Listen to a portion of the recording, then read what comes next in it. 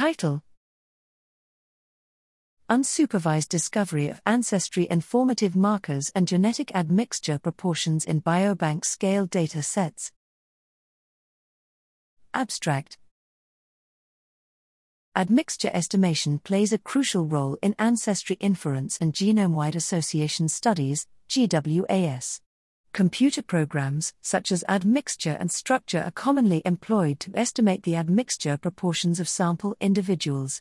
However, these programs can be overwhelmed by the computational burdens imposed by the 10 to the power of 5 to 10 to the power of 6 samples and millions of markers commonly found in modern biobanks. An attractive strategy is to run these programs on a set of ancestry informative SNP markers, AIMs, that exhibit substantially different frequencies across populations.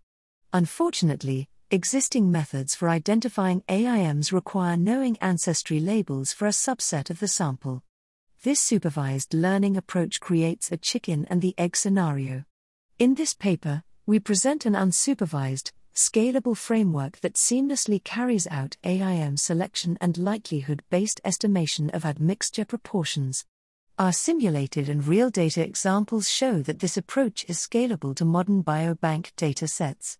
Our implementation of the method is called Open Admixture.